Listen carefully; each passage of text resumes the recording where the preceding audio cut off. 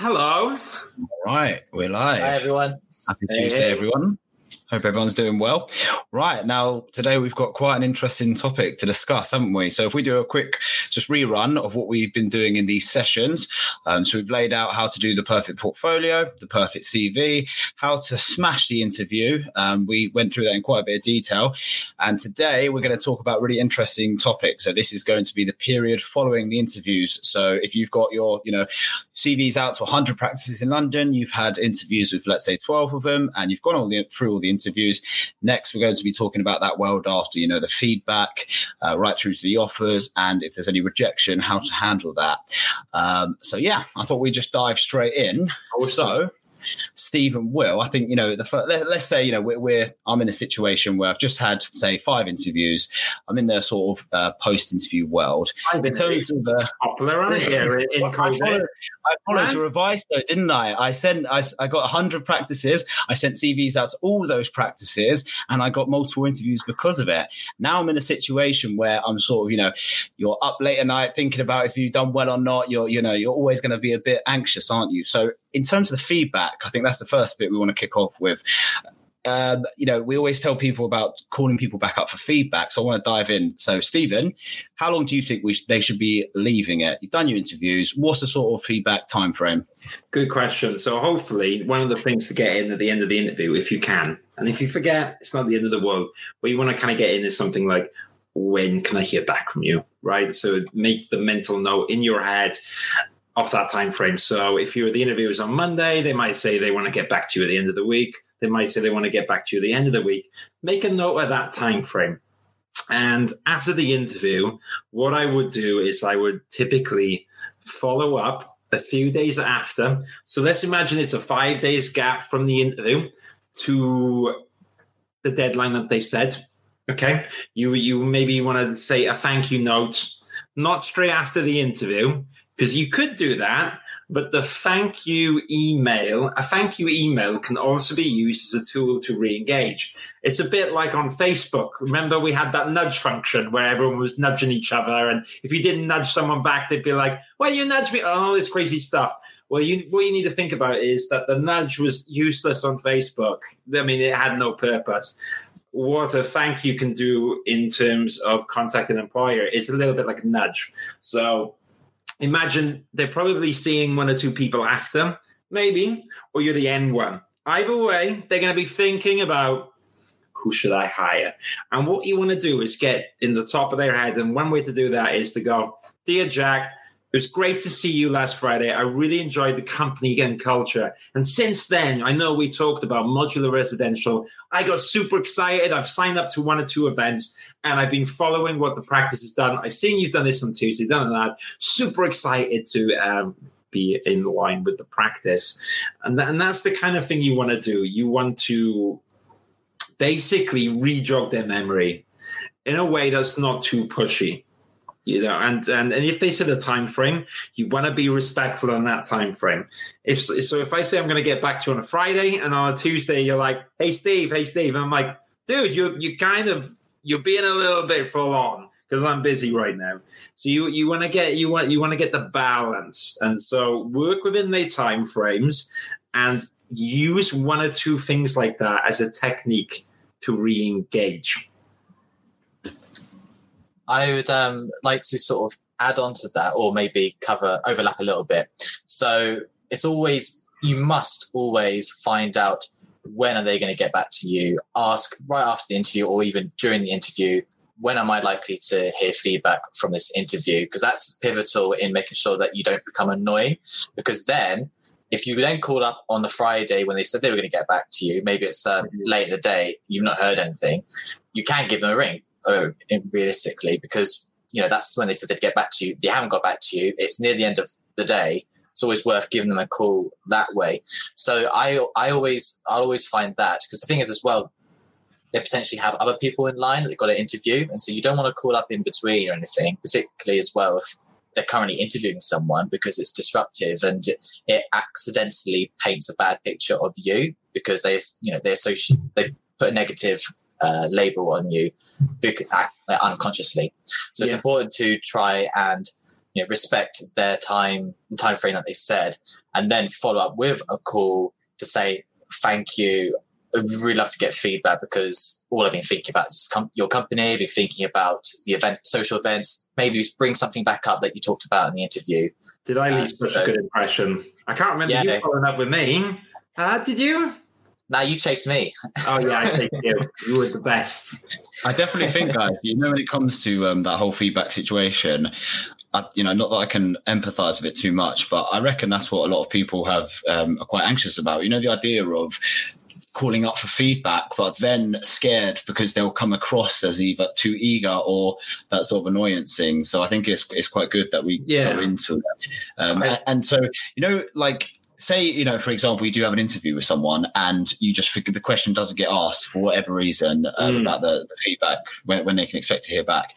What, I guess the obvious question would be, how long would you guys give it before you actually actively went and, called them up? There's a few techniques, Jack. I mean, it's about thinking on your feet in this scenario because it's easily done, right? You're so in the moment. You're in the moment. Again, we're Eminem. I don't know why we keep bringing back up Eminem, but you're in the moment and you lose yourself and you go so engrossed in the conversation that you actually forgot to ask. It happens. It really does. It's a bit like when you go to the party sometimes, you chat to someone and you're like, I don't remember their name. I didn't ask. Or I asked and maybe I asked and I've forgotten. And it's going to be so embarrassing. So these things happen all the time. There's ways around it. You could even just ring the receptionist and you could be like, I absolutely love the company. I met with one or two of the directors. I didn't ask when they would get back to me. Do you know if there's a particular time or can I ask? And what I would even do then is I'd either ask the receptionist and she might know. And if not, you could be put through. I mean, the real ballsy way is to do what we talked about, like the thank you email. You could even do it on the phone, Jack, or you could incorporate in the thank you email. It would be great to hear your thoughts. Is there a particular time deadline that you plan to get back to the candidates, including myself? ? And this is one of the things that we always talk about, Jack and Will, in our jobs, isn't it? Where it's like, if you answer, really important in emails, and especially on the phone, to ask questions. And what we do by nature is we get conscious because we think, oh, that's a bit, maybe is that a bit rude?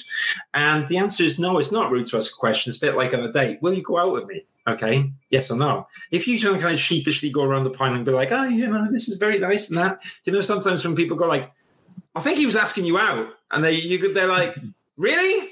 Was he? Is that him asking me out? And that's the same thing. You've got to be the borderline. There's a difference between a very clear question and being somewhat direct in a friendly way than being pushy. It's not about, so Jack, we met last Friday. When do you plan to get back to me? Do you have a decision yet? That's a bit too forward. But if I went, hey, Jack, really appreciate Moran Architects. I loved learning about all the crazy stuff that you've been up to and the amazing projects. And I just was thinking about all weekend about what it'd be like to be in the office and been following the news. Is there a particular time frame that you plan to get back to me, or is there a day that I can know about, or you think you can let me know why? And word it in a way, it makes it clear. But you want to ask a question at the end, not like, it was really good to meet you, so thank you for your time and opportunity. I'll go now, bye. Because it's like, what? You just kind of shut down your own phone call. You want to be like, you could even be like, I hope it was a great interview. And is there a particular time and date you can get back to me by? I like it. It's that kind of thing. And then that I think makes a big difference. I think you have to put yourself out of your comfort zone, don't you? Because no one's going to sort of calling up and being like, oh, hey, I just had an interview. Forgot to ask, but do you know when I can hear from? I think it's just kind of getting over that comfort barrier, isn't it? And do you know what? It's really hard to do at first because it's the thing of we naturally like to fill space, and you know me, I can talk for Wales. And the thing is, you got to balance it up with talking with substance. And sometimes you've got to let there be silence. And it's a very scary thing to ask a question and pause for an answer. It's like, now, that feels a bit like, you're like, what's the next point? And it's like that. It's like the Red Dead standoff or something, isn't it? It's like that moment where you're like, here we go. I'm asking the question. and pull for the gun. The thing is, though, you've got to, and it's that, and it goes back to, it's the same thing about asking for salaries and stuff. You got to remember that actually salaries, the starting date, and asking difficult questions in a professional manner is part of being a professional. And there's a big difference about asking for it in a nice way and asking for it in a bad way. To say like, well, I think I'm worth 32,000, so an offer of anything less is not that appealing to me. So, all right, you just see what it is. But to go like, what do you think the salary is for the role? And if they say the salary is 30,000, you go, well, that's fantastic. I appreciate that. I was actually on £30,000 for the last 2 years, and I do feel like my skill sets offer a lot of value. I appreciate your different bands and brackets in the company. However, what about if I came at a salary which is an increase for me, so I'm motivated, 32,000, and if I work hard and prove my worth, we can discuss that salary against my performance in the review. Is this something we can do? See the pause? I paused. It was like the moment, and you got to do that sometimes. And I just feel like if you don't do that, and this is the thing of right now, it's going to be so much more comfortable to go for interviews and to let there be no feedback. There's going to be so much, or it's going to be so easy. And we were talking about it, Will, in terms of our job. Sometimes it's so easy to go, oh, I don't want to deal with that conversation because it might be awkward, or maybe I could come across as too pushy. And so I'm going to leave it. And what happens is things change. And so in our job, it might be that an architect then meets another architecture practice and then is in a position where their priorities have changed, which is normal, and that's fine. Then sometimes you can go the other way, where a person can become too confused, and then they actually still want the company that they met at the start, but they've seen so much stuff now that they don't know what's going on. And it's the same thing with interviewing. You can be like, oh, well, I was definitely going to hire Will. Now I'm not too sure because I met Rachel, and I met this, and I met that, and you've got to. And then if you're kind of not there in the foreground, and you're not kind of rooting for yourself in a little bit of a way, and you're not making yourself at the forefront of their mind, you get lost, because suddenly in their deliberation between Jack and Will, I've gone, oh, well, Jack, sort of second interview, he was really good. And then, but then at the time when I met you, Will, I thought you were number one. And it's that kind of thing of like, but then if Will started to bring me up, and I'm like, oh, do you know what? He was so nice on the phone, and I liked him chasing up, and, oh, do you know what? I'm thinking it would be good. And this is the kind of thing you got to do.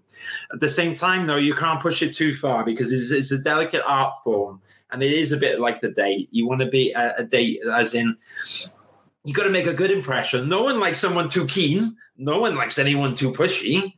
But you also want to feel like someone wants to be on the date. You don't want to be with the wet flannel, and you're just there on the date like, oh, no, this is just taking forever. And I think there's a lot of parallels between dating and jobs. Because if you think about it, and I always say, people want to work with people they get along with, and talented people. And it's the same with dating. You want someone bright. You want someone that's interested in you and respectful and culturally agrees or fits well. And I watched a really good podcast. Hawkins Brown did a really good 5-minute 5 top tips. So, Will, I think you're right. We need to do 5 top tips. So we're going to do 5 top tips. But I really liked Hawkins Brown one. And one of them was basically... he went through a few things. He went through passion, he went through interest, and he went through a culture. And that's what I'm talking about now, is that he said that Hawkins Brown, he looks for people that are really excited to work there and culturally fit. And when I say culturally, I mean almost ideologies, right? Because it's even like us in the team. So at McDonald Company, on the architecture team, there's an ebb and a flow. And when you get in the rhythm, it's fantastic. And to make that happen, you need people who kind of are there for the same goals and enjoy working with each other and have a bit of banter right now. And, you wave about and you kind of... I get to annoy you two a little bit sometimes, but we have a bit of fun with it. And we can... Look, see, I got you going. I got you smile, Jack. But that's the thing of it's like that. You want people on the team who want to be there, and I think that's the point. I mean, I'm at McDonald Company because I want to be there. You're the same. We're all the same, right? And that's the vibe you want to get in the interview. And following up and asking professional questions, asking difficult things, suggest that. And by suggesting that, that's what gets you the job. Because people hire first with emotion, Jack's a fantastic guy. And then with the facts, and he has the Revit. Or maybe it's the other way around. I go, I really like Jack, but you know what? Will, he might not be as outgoing at first. Sorry, Will. At first, you're very outgoing, but he has the Revit skills to back up. So, yeah, that's kind of how I feel about it.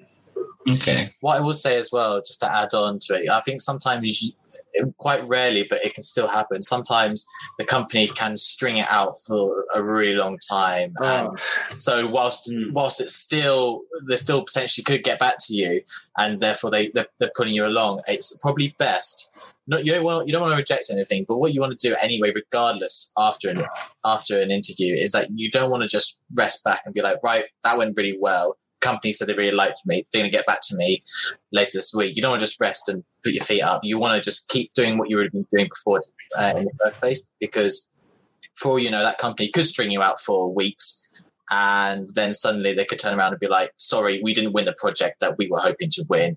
We can't hire you now. And so it's important to, once you've done the interview, just keep applying, keep getting interviews, because you can't rely on one company or even more than one company to take you on.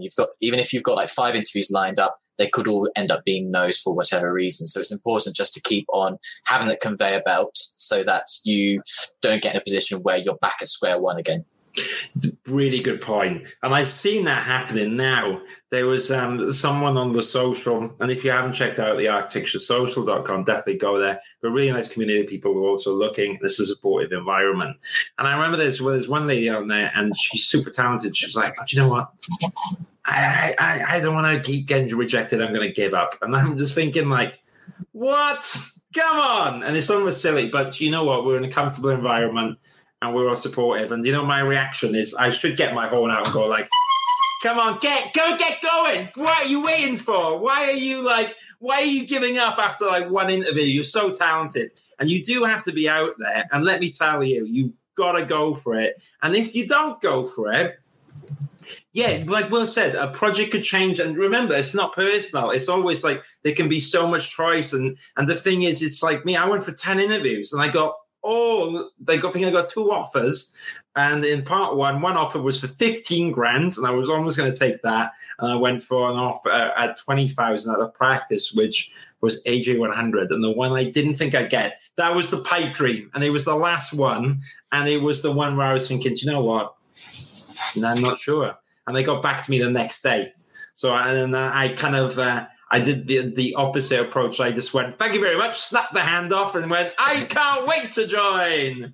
And I followed up with a big thank you. And that's the other thing as well. If you do get a job, make sure it's very clear. Also, do not accept a job offer and then not go and then go. And do not mess people around. That's the last thing you want to do. If you got 2 offers or 3 offers to weigh up, it's better to say that you have those offers and that you plan to get back to them on a certain time frame. And if they can't wait, then they're probably going to tell you. And that way it's fair. The last thing you want to do, and me and Will, we know this a lot, is to kind of go there, then not go there, then say you want to go there. And because what happens is the whole relationship starts to erode because they start thinking, oh gosh, is this person playing with us?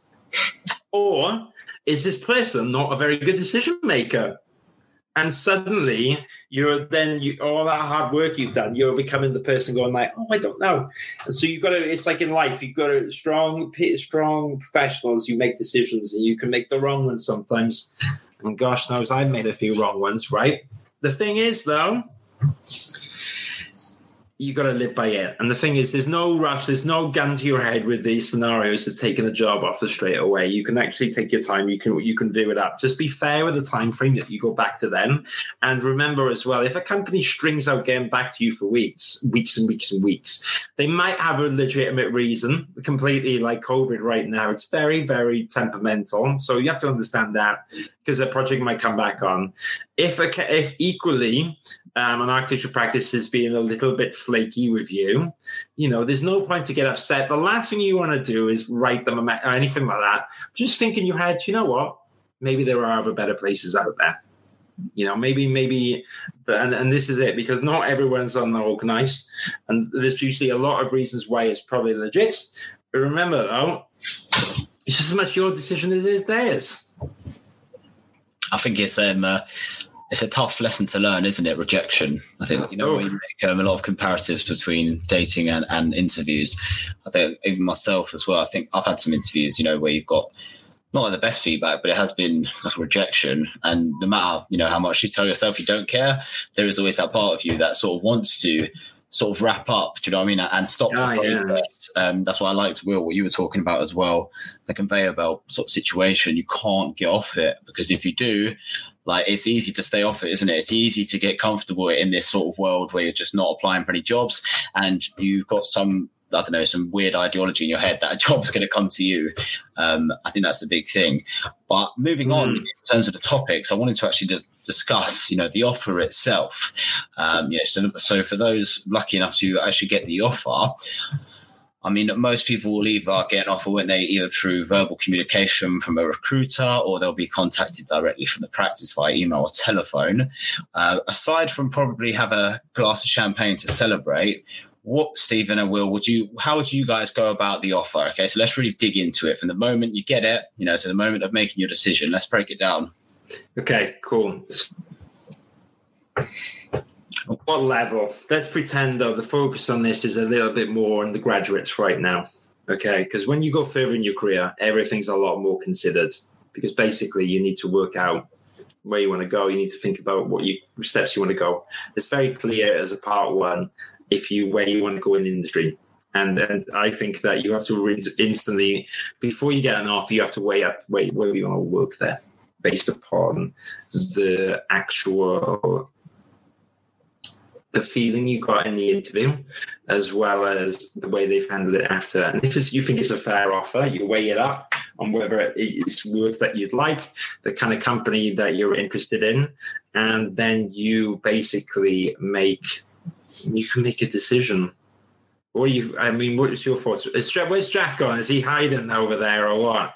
Where's Jack? I think you're having a bit of internet difficulty, Steve. Yeah, you're all pixelated now. Let's go to Will. Am I pixelated? Oh, yeah, not me now. Oh, on my screen, Jack's gone. Oh, no. Let's go to Will and let's see how Will will go about it. Yeah, I kind of agree with Stephen there, because that's what I was thinking. Like, it's all well and good getting an offer, but you've got to actually think, do I want to work there? Because you could have come out of the interview and been like, actually, I really didn't like the office. The setup was wrong. The person I met was rude. I'm not really interested. So, if you don't want to work there, you don't have, just because you get an offer doesn't mean you have to accept it.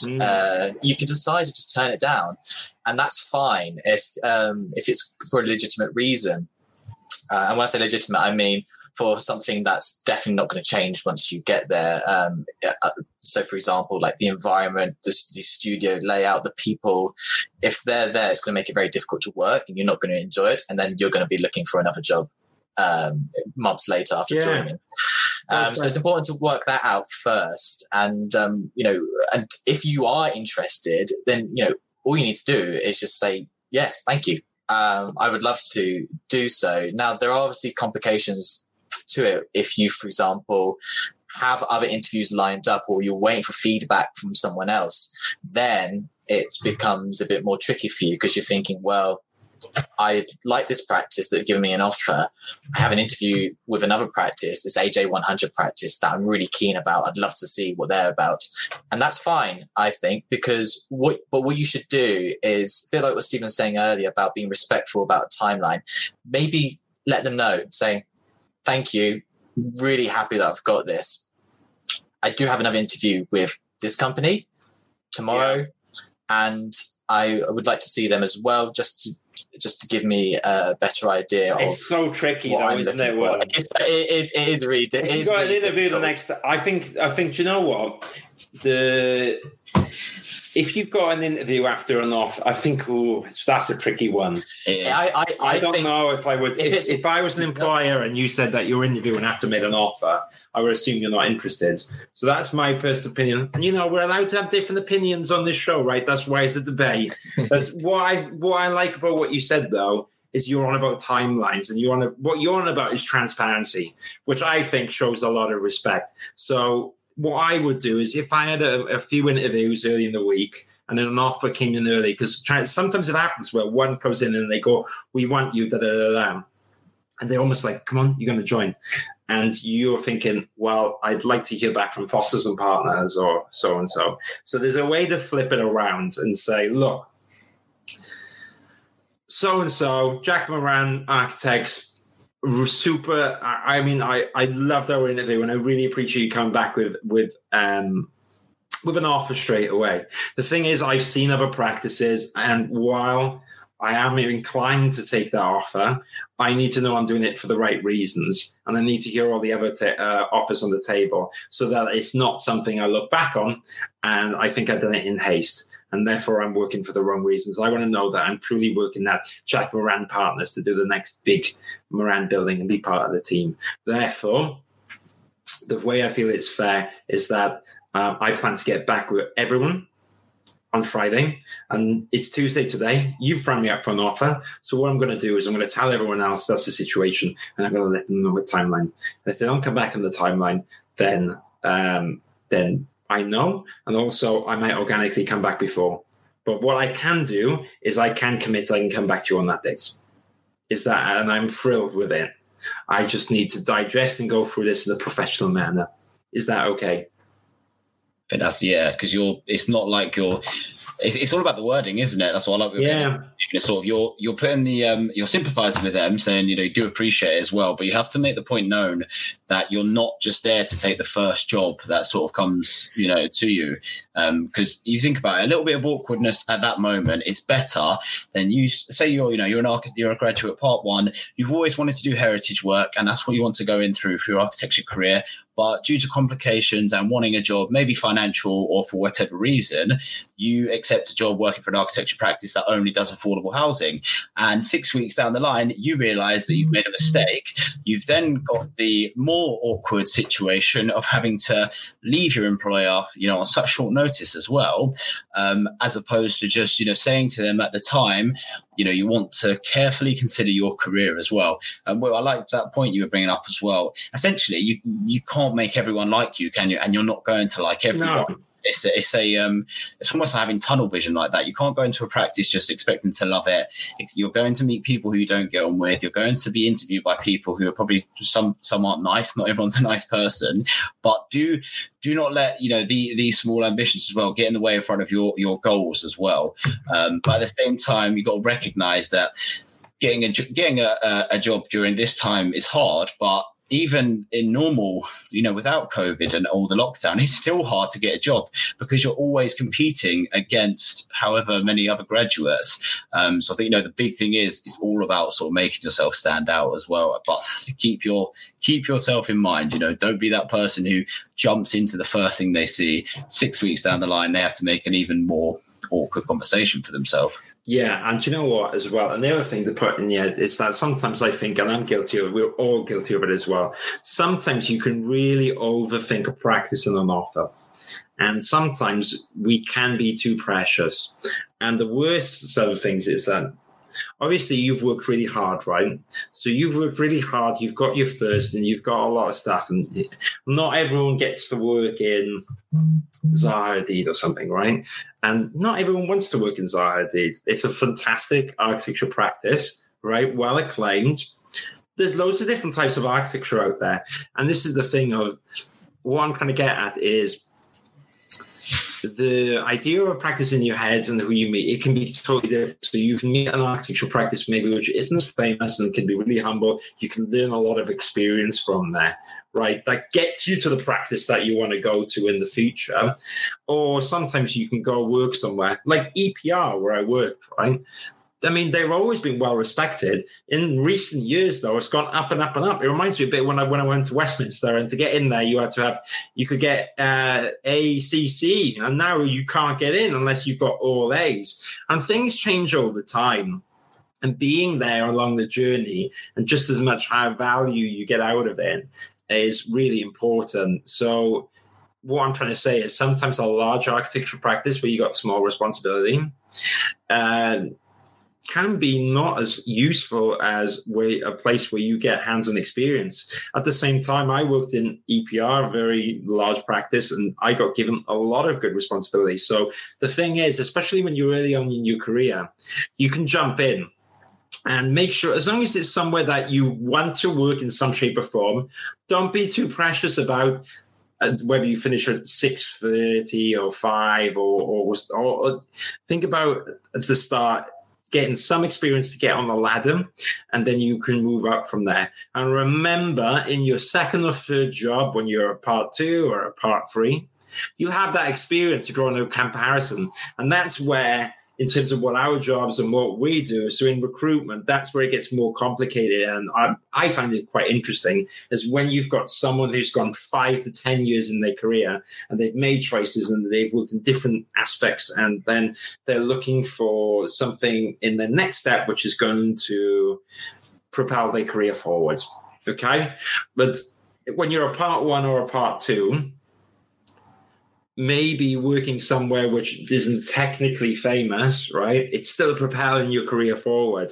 And remember, but what you're doing is you're then getting something that you can get your hands into and you can have an opinion on. Because until you've worked in an architectural practice, you don't necessarily have an opinion on it. You have a perspective on it, okay? You go, well, the perception, I should say, or perspective of this architectural practice is, if you look at their website, they're award-winning, they're all this stuff. But when you actually go there, it feels very different. And it's the same thing with another architectural practice. It might not necessarily have all the bells and whistles, or they might not be well known, but you learn a lot. And that's the thing that, when you're weighing up offers, it can be really it can be really difficult. You know, and some of the other thing is, like, someone asked me a question today of, should I take 20,000 on part 1? With 22. And my opinion is, how long's a piece of string? Salaries are so subjective, but they boil down to what you're worth. The thing is, though, you have to start somewhere. And normally the first salary, in terms of when you get a job as a part 1, it'll normally be a bracket across the office. It's very rare you get £500 or £1,000 more than someone else who has the same level of experience. And it's the same thing that when you two gentlemen started 2 years ago in recruitment, you all had the same salary. You all had the same salary. You were exactly the same, right? And there's a few reasons for that. So that when you go down the pub and you say how much you've got, and you kind of go, oh, you've all got the same. But also, when you haven't got that experience to begin with, you start out the same. So whether it's 20, 21, 22, don't get precious about the salary. Think about what it can offer. And think about if you want to work there. And try not to overcomplicate it, you know? I think it's important to remember that salary is, it can always change. So, for example, if it's slightly a little bit below what you're looking for, that can change. I think what's important when you're starting out is, what can this practice give you for your future? And that's important, because I've placed people at AJ 100 practices when before that they were at a 2-man practice, doing smaller bills. But because they had so much experience as a part 2 or a newly qualified part 3, it meant that they were, in terms of across the board, they're probably above their peers that are working at larger practices where they had a little bit less responsibility. So it's important to find out what practice can set you up for the future, because reality is the first practice you go to is probably not going to be the practice you stay with for the rest of your life. Some people do, but it's very rare that's the case. And that's because things change. You might move, location doesn't work for you, for example. So it's important to find somewhere that sets you up for the future, that can give you as much experience as possible. And then salary, of course, you want it to be good, but at the same time, you've got to make sure that you don't stop yourself from taking in a really good opportunity because the salary is 1,000 less than what you initially planned for. It's got to be livable, but it's about weighing up about what your priority is. And everyone has a big list of everything they want to do, like heritage. It's got to be one walking distance from my home. Part-time, you're never going to hit all those points. Find out what point is the main thing that you're looking for and try and hit that, and then all the other ones are bonuses. Yeah, do you know what? So we got that question, and I'm tempted. Let's talk about your question at the moment, because it's that tricky thing of sometimes people can feel undervalued. in terms of salaries and so forth. And the thing is with architecture, right? It is a very unique job where you get to build buildings, make improvements. You get to help students. You get to build schools. I grew up in a very bad school, and we had a bad hospital. And to actually change stuff, you can literally change the fabric of society. And it's the same with residential. So right now there's loads of modular stuff happening. There's loads of low affordable housing, right? And this is housing that can make a massive difference in people's lives. And this is the kind of thing where I'm on about. When you're weighing up an architectural practice, you should be thinking about, what do I want to do there? And what do I want to achieve? And what is that company going to teach me that I'm going to learn? And what can I contribute there? And let me tell you, if you're thinking about the pound straight away, architecture is not for you. We all need money, right, to survive. The thing is, though, money comes with experience over time. And it is one of these things which is really tricky. And it is one of these things that, yes, of course, we all want to be valued and we all want to have salaries that we have a comfortable living. What you need to do, though, is you need to remember of where you're at right now and what you want to do. And my question is, if you're thinking about if another career has £2,000, £3,000 more than what you're on about, I would question whether or not you're interested or in love with what you do, or maybe you don't even know yet. So you need to give it time. But there is just more than just money. And this is what it comes down to an offer. Do not make a decision just because of £1,000 more. Think about the company. Because let me tell you, if you're working long hours, that £1,000 doesn't mean anything. And I know of lawyers and I know people who are so fascinated and jealous that architects get to build buildings, and even though it's a lower salary, they make a difference. You can make a school that improves people's lives. It really is that simple.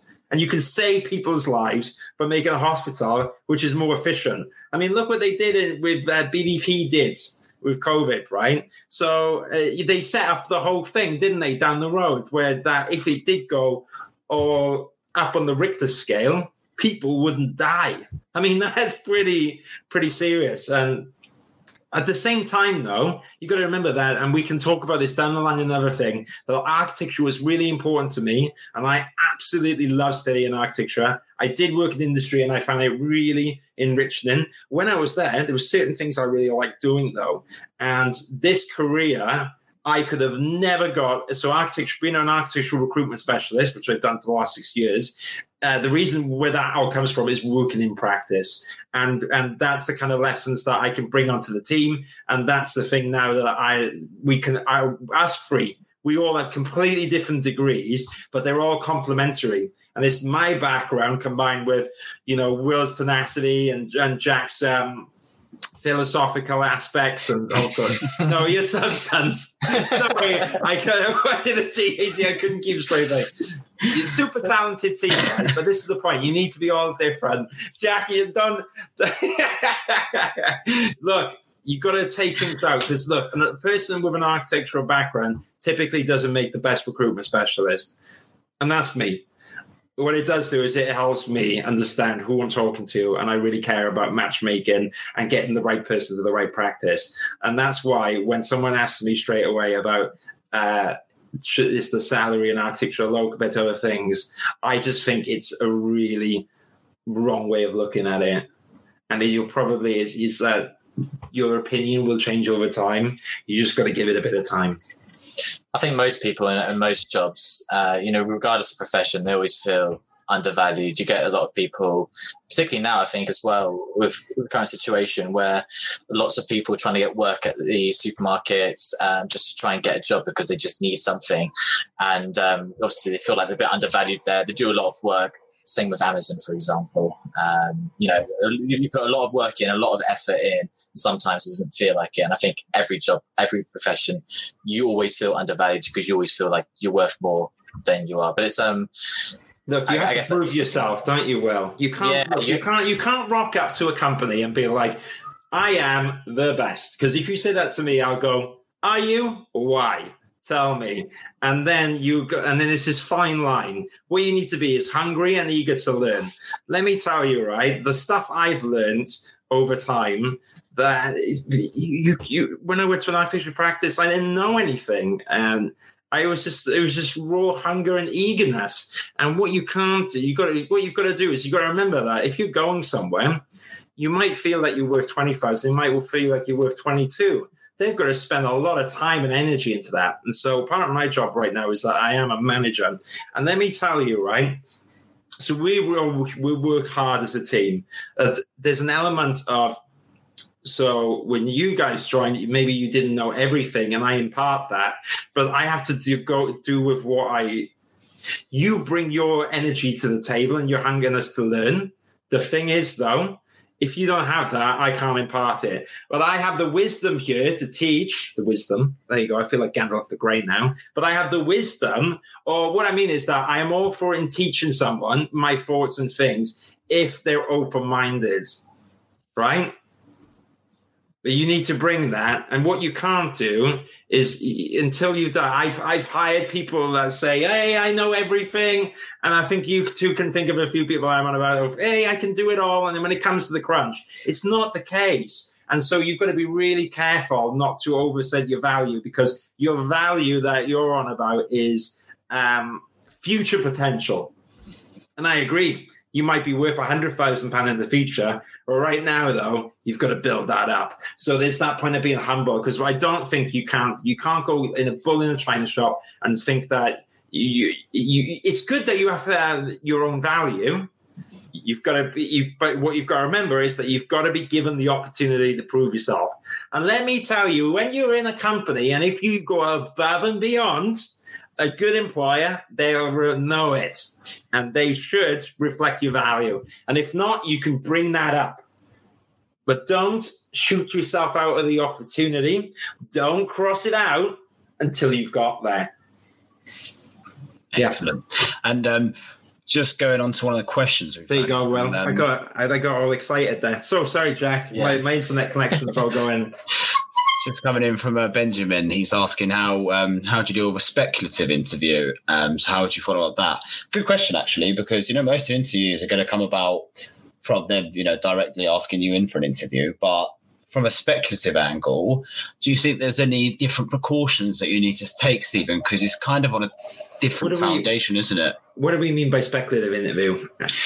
What I can imagine is perhaps they've brought him in, like there might not be, a concrete opportunity there. Oh, right, okay. Be speculating as to whether or not said person would be a good fit. Everything's speculative in life, Yeah. I mean, it's kind of, I think getting in the door is half of it. And when you're in the door, in the interview, you make the moment.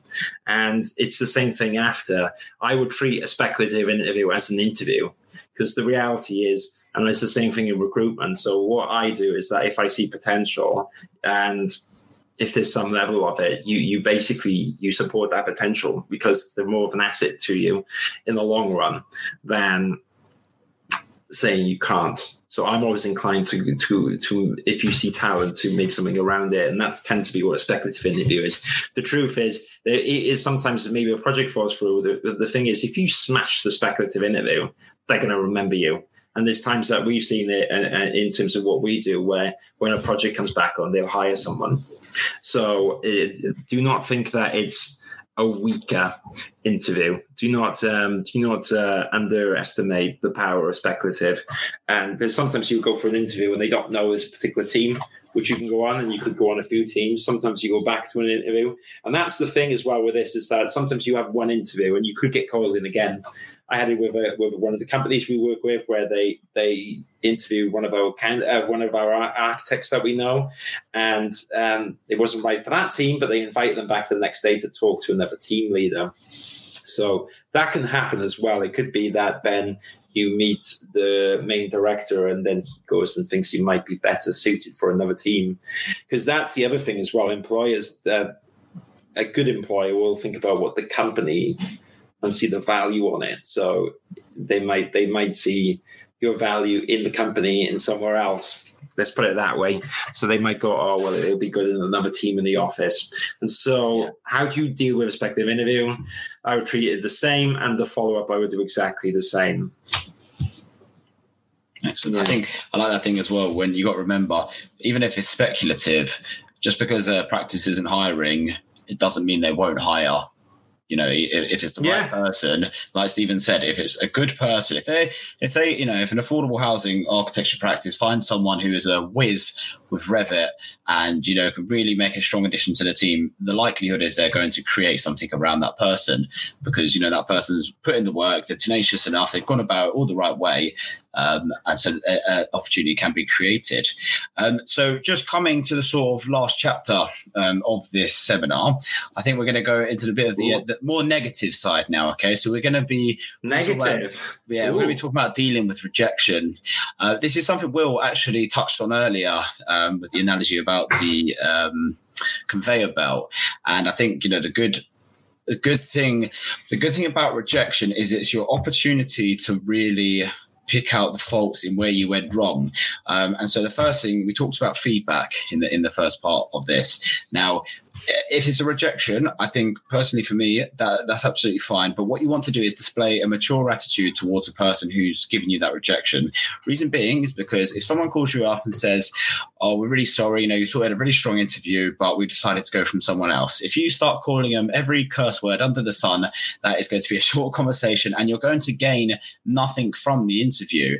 However, if you flip it on its head to a more optimistic approach, and if Stephen called me up and said, you haven't got the job, I'd say, Stephen, I won't you know, that's sad news for me. However, I really appreciate you taking the time to interview me.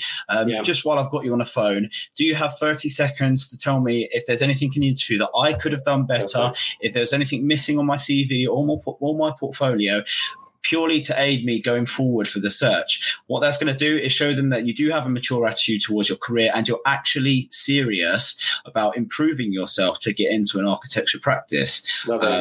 So that, like Stephen said, you know, the same way with the offers, handling them, how you do it, sympathize with them, understand, you know, be mature about it and look for some sort of positive reinforcement from it. Find out what you could have done better. There's nothing wrong with hearing a bit of criticism if it means that 3 months down the line, you find the practice that you do want and, you know, you end up in there. What do you think, guys?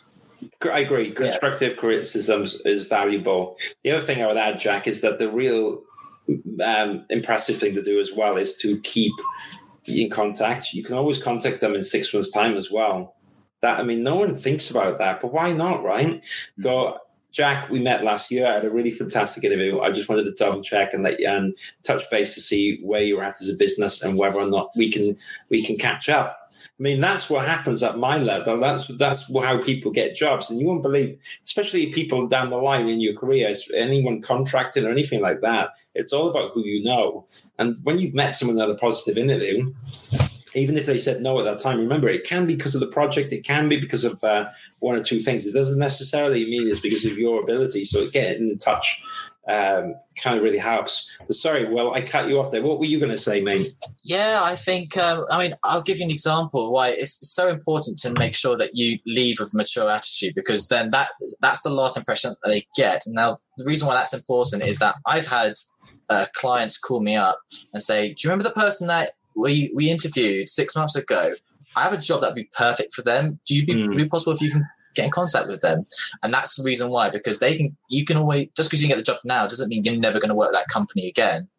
That's why it's important to leave with a really good impression, but it's important to get that constructive feedback, because, you know, you don't want to wait for them to come back in 6 months' time or a year's time. You do want to make sure that your search is still useful now. And so get that feedback off them, you know, be really polite, very thankful, and keep that door open, and then use that feedback to help you with your search going forwards. And to be honest, you know, it might be there could always be someone that was just more suited for the role, because, for example, if you had a senior living scheme, maybe they had a bit of experience as a part one on senior living schemes, whereas you'd be entering into new.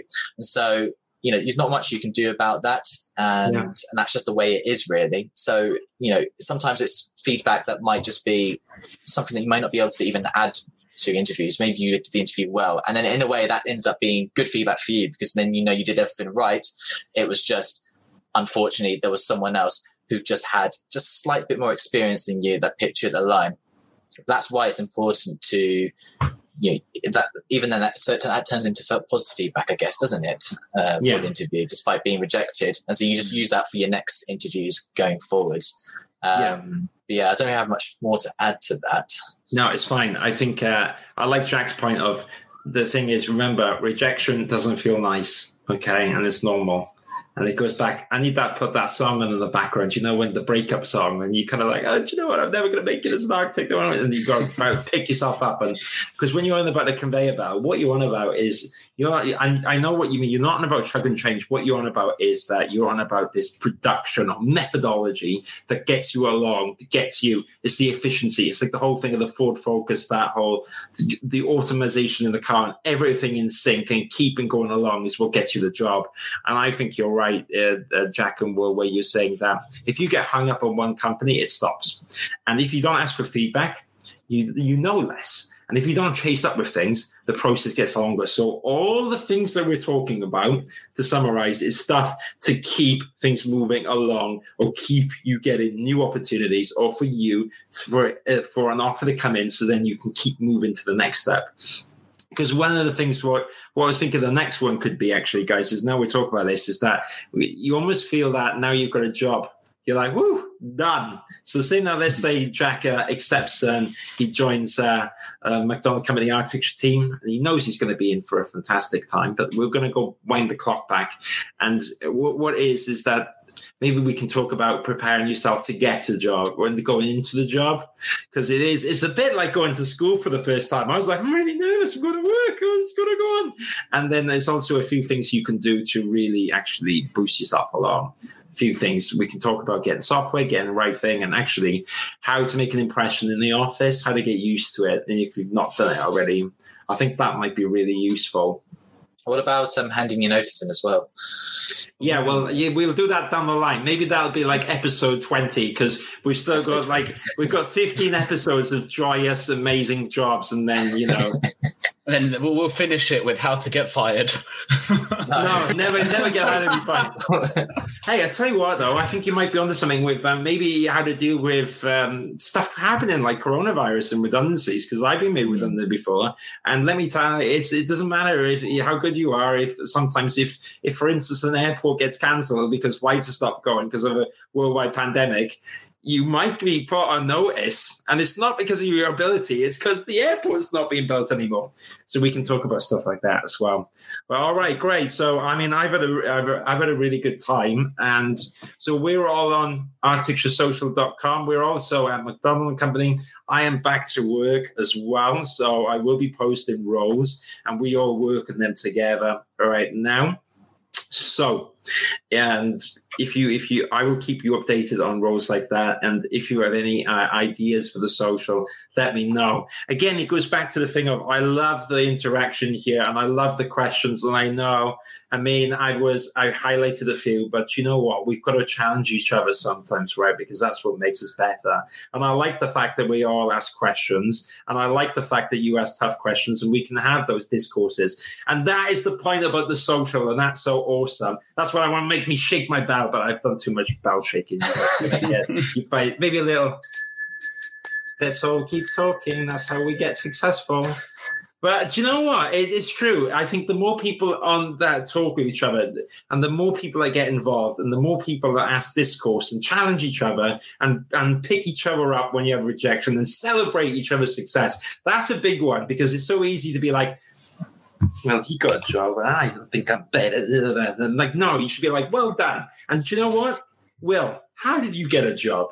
Can you give me some tips? And it's that thing about the social and that aspect about, if we all did that and we start collaborating, then in terms of Jack's feedback factory, we're going like 100 million miles an hour. And if you shut yourself in a box, in a little, like, oh, I'll wait to see if they come back to me, but I don't want to ask in case I'm worried, then you just never find out. It's kind of like, what's it called? What's that saying? Well, head in the sand, or just don't want to know. Head in the sand? Burying your head in the sand. Burying your head in the sand. Yeah, it's just like, well, if you do that, you'll never find out. And sometimes, remember, feedback is constructive. And if you ask for constructive feedback, then that's a very delicate way of saying, can you give me tips on what I need to improve? I think it's really good session today. What's constructive feedback for me? No, not too many bells? Too many bells, or was there enough bells? Too much yapping. Too much yapping. That's what I do. Sorry. All right, great. Thanks so everyone much for joining us this week. Enjoy the rest of your week.